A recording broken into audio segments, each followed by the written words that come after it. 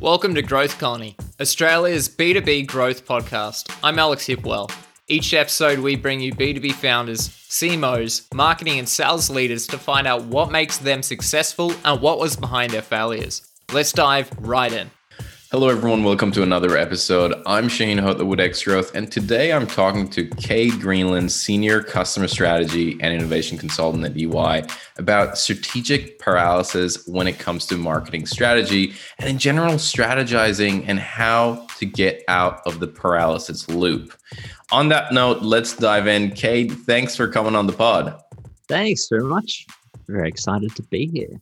Yeah, excited to have you, man. I mean, I really want to dive deep into this concept of strategic paralysis. I think I've definitely been a victim of it, where you're kind of like strategizing, and marketing does this quite a lot, right? You're strategizing about the market, you're segmenting the market, and then you get stuck in that. But I'd love to get your take on what do you think, or what do you mean by strategic paralysis? Well, I mean, you're spot on. Like we spend so much time in front of a whiteboard trying to imagine who the customer segment is and, you know, what the value proposition is that we're trying to deliver to them. And I think that's very important. You need a plan to go into battle and whatnot. But the thing that has just changed my perspective on this over the last 12 months, believe it or not, is COVID. It sounds kind of trite to say that now, right? But the thing is that, you know, you saw more change and disruption and adoption of new technologies in a week at the start of lockdown last year. And I'm talking about, you know, Melbourne, Australia in particular, more change in that week than we did in 3-5 years. And like the work that I've been doing at EY is talking about innovation strategy. It's talking about the future. It's talking about disruption, mega trends. And we're always talking like 5-10 years down the track. And then all of a sudden this thing hits and everything changes as people scramble to work out how to just operate. And so that's to me, like this great example of how constraints really define our strategy. And all of a sudden there was these constraints that were very obvious and we had to react to them. But those constraints actually exist always. We just don't pay much attention to them. And we invent ways to, you know, to fill our time and not deal with what the reality is in front of us. So I think we spend too much time standing in front of that whiteboard, working in teams, and not enough time speaking to clients about their business, speaking to clients to understand their story and work with them to help them craft their story, work with them to try and help them understand who they are, what they're doing, and their ultimate clients or customers or users or stakeholders, whoever it is that they're there to serve. Yeah, I think you're right. And marketers are prone to this, right? Where we, as I mentioned before, we sit down and we're like, let's segment the market. Or, you know, even you talked about, hey, talking to customers. I feel like sometimes we do that quite a lot as well, as opposed to getting into the market, you know, and executing. Why do you think marketers are so prone to this? Oh, because strategy is easy. Yeah. And it feels like work, you know, it feels like you're productive. Yeah, totally. Particularly when, you know, behind closed doors in your team and you're nutting out this amazing strategy and you're probably putting together some documents, maybe a deck behind that. And, you know, if you're working with a client in a marketing sense, or if you're internal, whatever, there's always another stakeholder that you've got to, you know, deliver that strategy or articulate that strategy to. So much effort goes into the act of strategizing that we forget that it's actually in service of something bigger, you know, service something else. And the problem is that speaking to people and selling something to someone is hard. You know, it's a really vulnerable, challenging act to do. So if there's something that feels hard but is actually much easier, then we'll tend to do that much more. And just our human, you know, our bias towards that easier path will lead to, you know, us focusing so much on strategy. Because at the end of the day, like the strategy is only there if our, you know, instincts or our humanness fails. Then we can rely on, oh God, let's go back to square one and try and, you know, work this out from a cognitive way. But people have been selling things to people for thousands and thousands of years, and there's, you know, kind of no substitute for that hawker in the market grabbing people as they go by and, you know, making them know or telling them the story of why they need this thing and why it's so essential. We get in our own way by doing that, because the more tools that we get, the more platforms that we get to put in between us and the customer, the more time we have to spend on actually learning how to operate them and know strategizing. Strategizing. Yeah, absolutely. And I think you touched on it very nicely there. I feel like strategy is safe, right? Like, you're not in the market. You're not talking to people. You're not supposed to show results. I mean, your results are what you put in your deck, and that's safe. You have no external entities that are going to disrupt that flow of thought, the perfect flow of thought that you have in that deck, and it's not going to change it at all. And I love this corporate value from Amazon, where they talk about you have to have a bias for action, and you have to take action rather than sitting back. And I think it's just so easy to just sit back and think about things, and think about strategy, and think about how are we going to do this.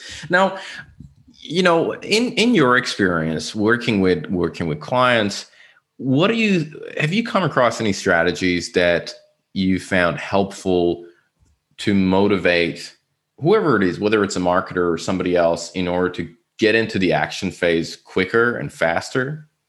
Yeah, I mean, look, my whole business, Chorus, is essentially here to do that, or work on this hypothesis around story-driven strategy, story-driven marketing. I'm reticent to call what we do, or what I do, as storytelling, because I think that's an overused term. But understanding, crafting, and telling your story is the only way that people understand who you are, what you're doing, and why it's valuable to them. And it's not an advertising exercise, it's not a marketing exercise.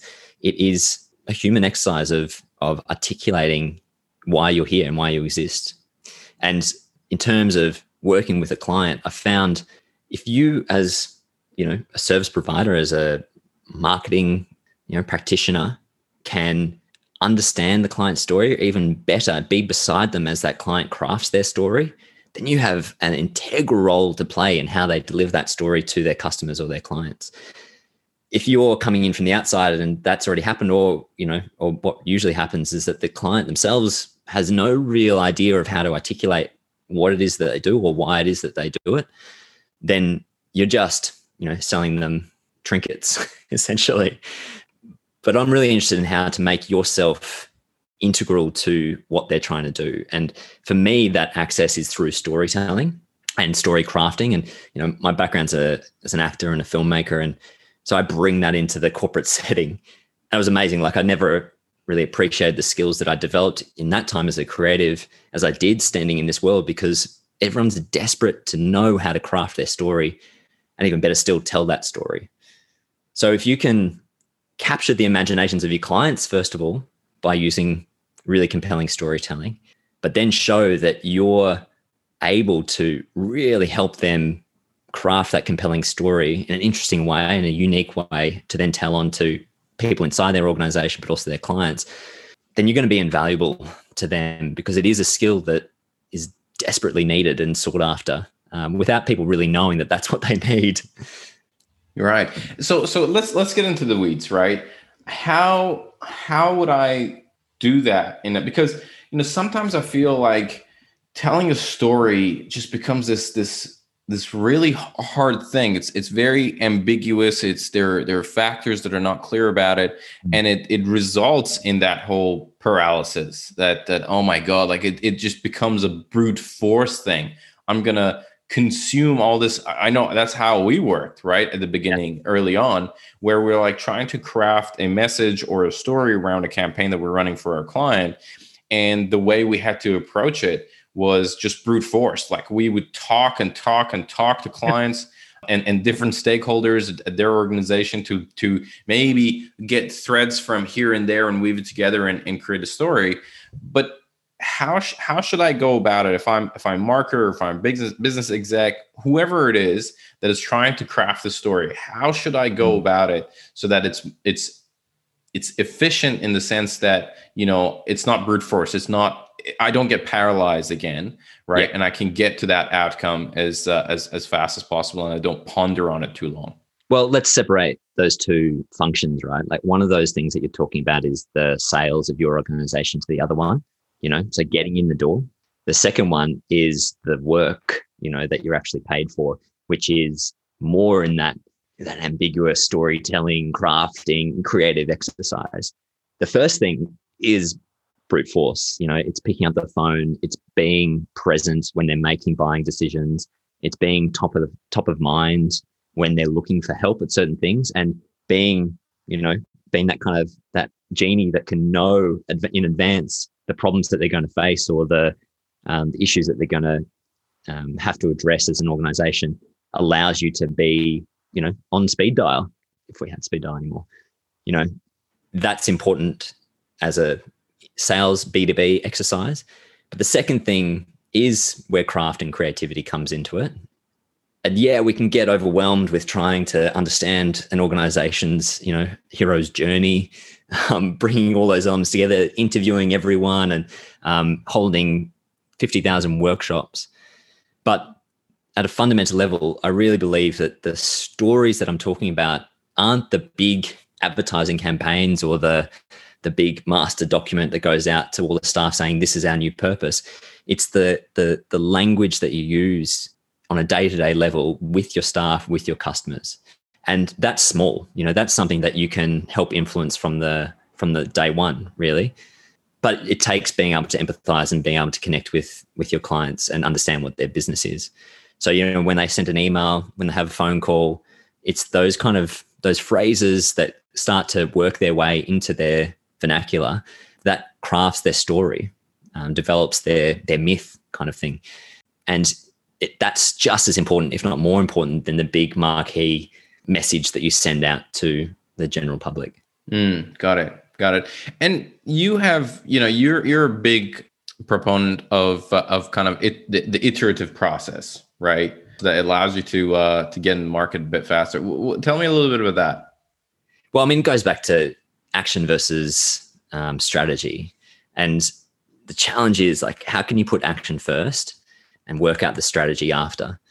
There's a amount of preparation that you need to do. And look, the thing is, I don't call myself a marketer. So the function of marketing I see as a separate art in itself.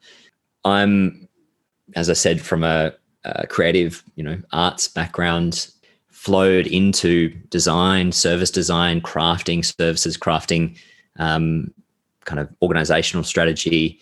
But I can't separate that from marketing, because they're intertwined in right, so many ways.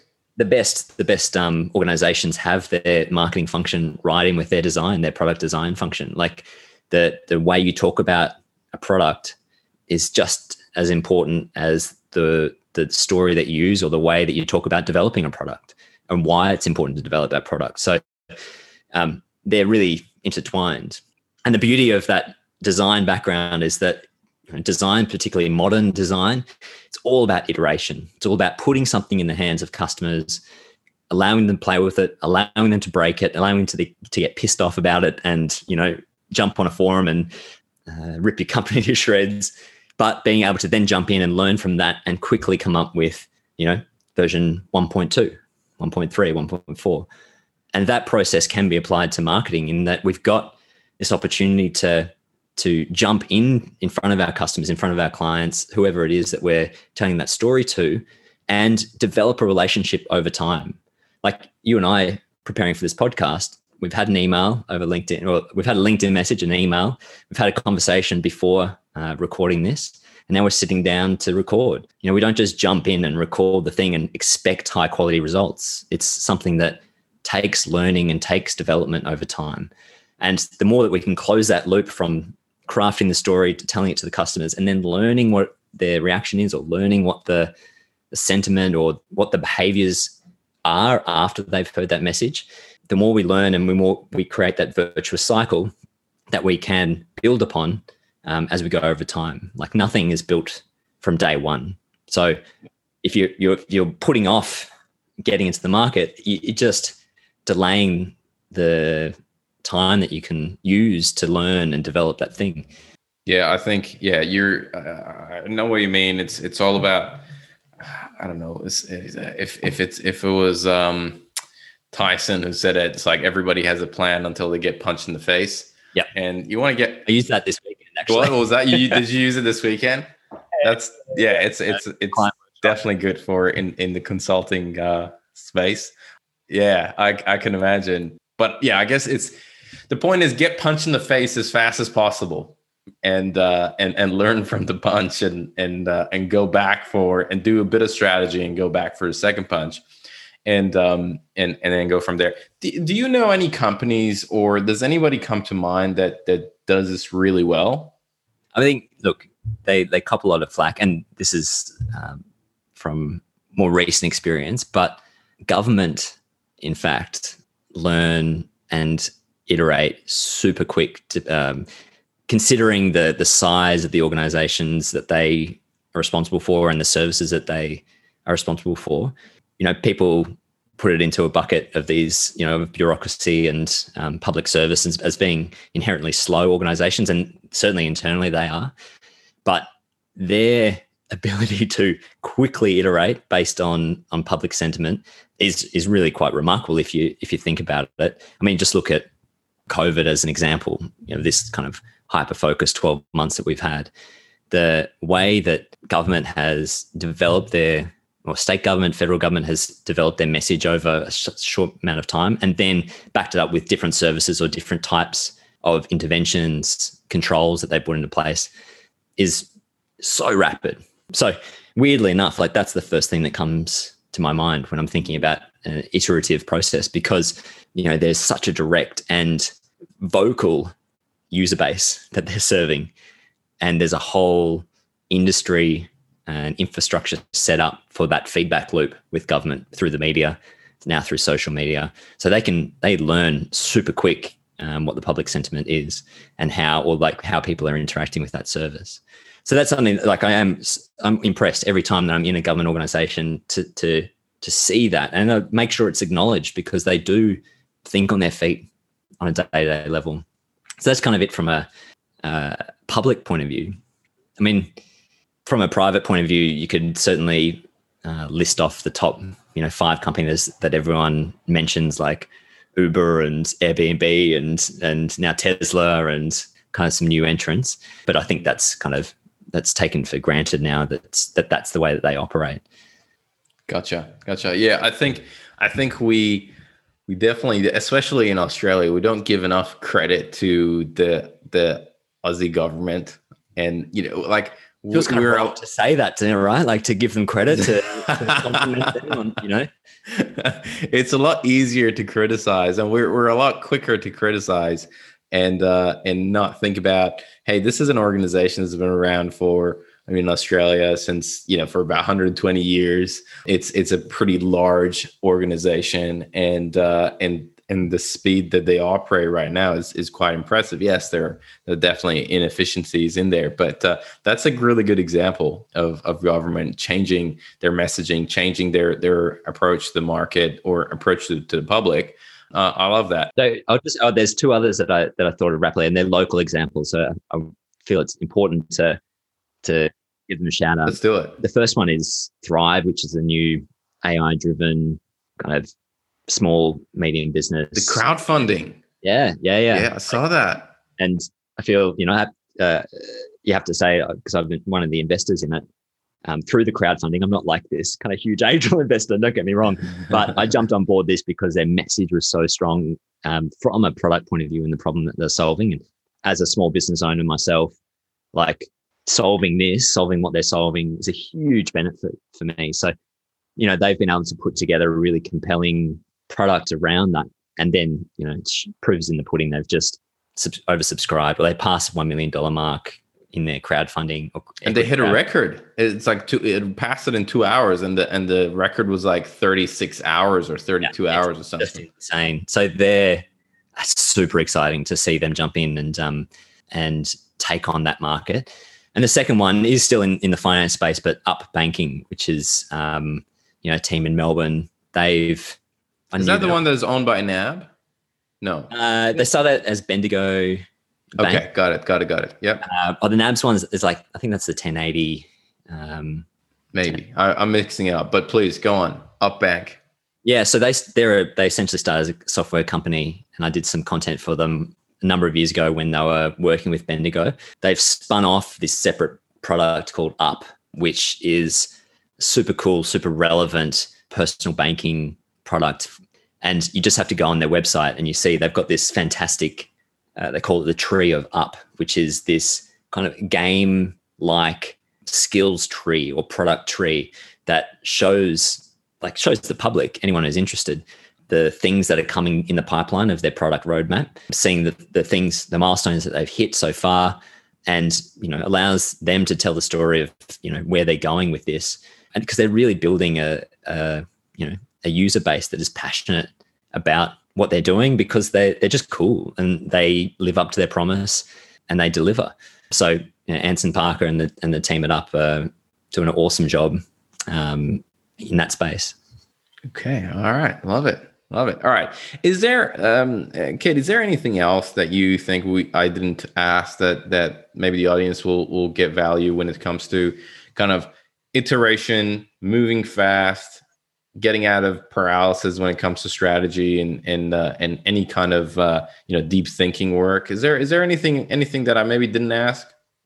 Well, the thing, I've just come from working with a ag family down in Tassie, one of Tassie's biggest private landowners. They're looking at how to reimagine their business and how to make the best use of the abundant resources that they have under their stewardship.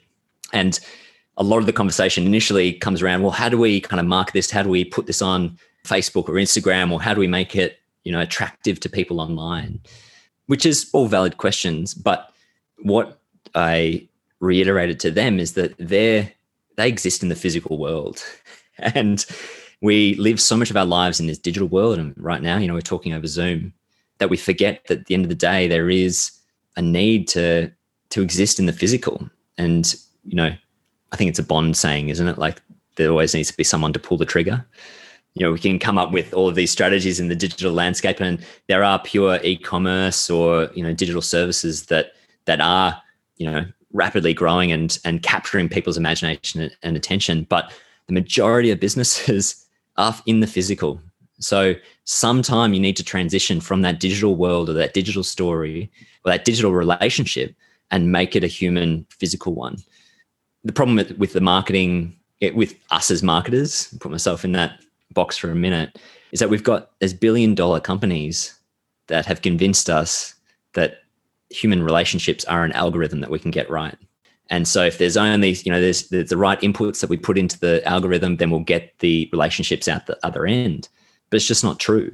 We've developed relationships through trusting people, through building trust with people and stepping up or being, supporting the promise that we make for them. And that's much better done in person day after day than, at arm's reach through a digital platform that they've got no real vulnerability with. That's the way that relationships need to be built.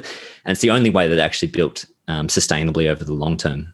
That's a really good point. Okay. Now I want to ask a couple of rapid questions. Okay. Try and give you rapid answers. And yeah, let's do it. Let's go as rapid as possible. And I got 4. The first one is, what is one resource? It could be a book, blog, podcast, a talk that fundamentally changed the way you work and live. I'm big into podcasts. My number one, apart from the creative ones, is probably Seth Godin. He had one called Startup School. I don't even know if you can still access it anymore, but I think it was like 2012. He recorded a seminar that he ran over a weekend, and it was like the top 10 business podcasts for like 5 years. The way that he explains the relationship between businesses and customers in that is just stuck with me. And it's all about trust and attention, building trust, holding attention. And those two together over time is what leads to success from a marketing sense. Love it. Seth Godin is definitely someone that comes up in our conversations quite a lot. So I love hearing, and there are different pieces of content about him that comes up. So I love that. Number 2, if you could give one advice to marketers, what would it be? Just one. Just one. Pick up the phone, I reckon. I like that. Become indispensable. Have a conversation with someone. Don't hide behind an email or a digital platform, because conversation, it builds relationships. That's how it works. Question number 3. What are the influencers that you follow in the marketing or the strategy space? Well, Seth Godin, obviously. And I've continued, like he's got the Akimbo podcast, which is nice little bite-sized bits. I mean, he's been writing a short blog for like 20 years or something. I'm sure there's some record. It's a daily blog. So Seth Godin, definitely. And I've been listening to a lot of Scott Galloway or Prof G. Prof G with the glasses. With the glasses, yeah. Probably because he's such a dog. The dog, yeah. It's just enjoyable to listen to. It's kind of like a guilty pleasure. I don't quite know what I get out of it. And I think I've unsubscribed a number of times just because I'm like, I've got to shake this habit. But he does. He delivers things in a really fun and compelling way. So yeah, Prof G.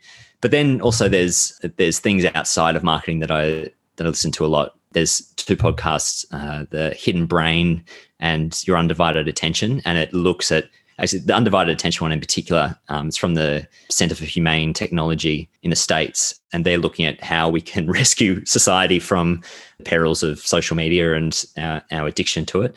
But from a human behavior and understanding level, they're great podcasts to dive into the kind of nitty gritty or the research into those areas. All right.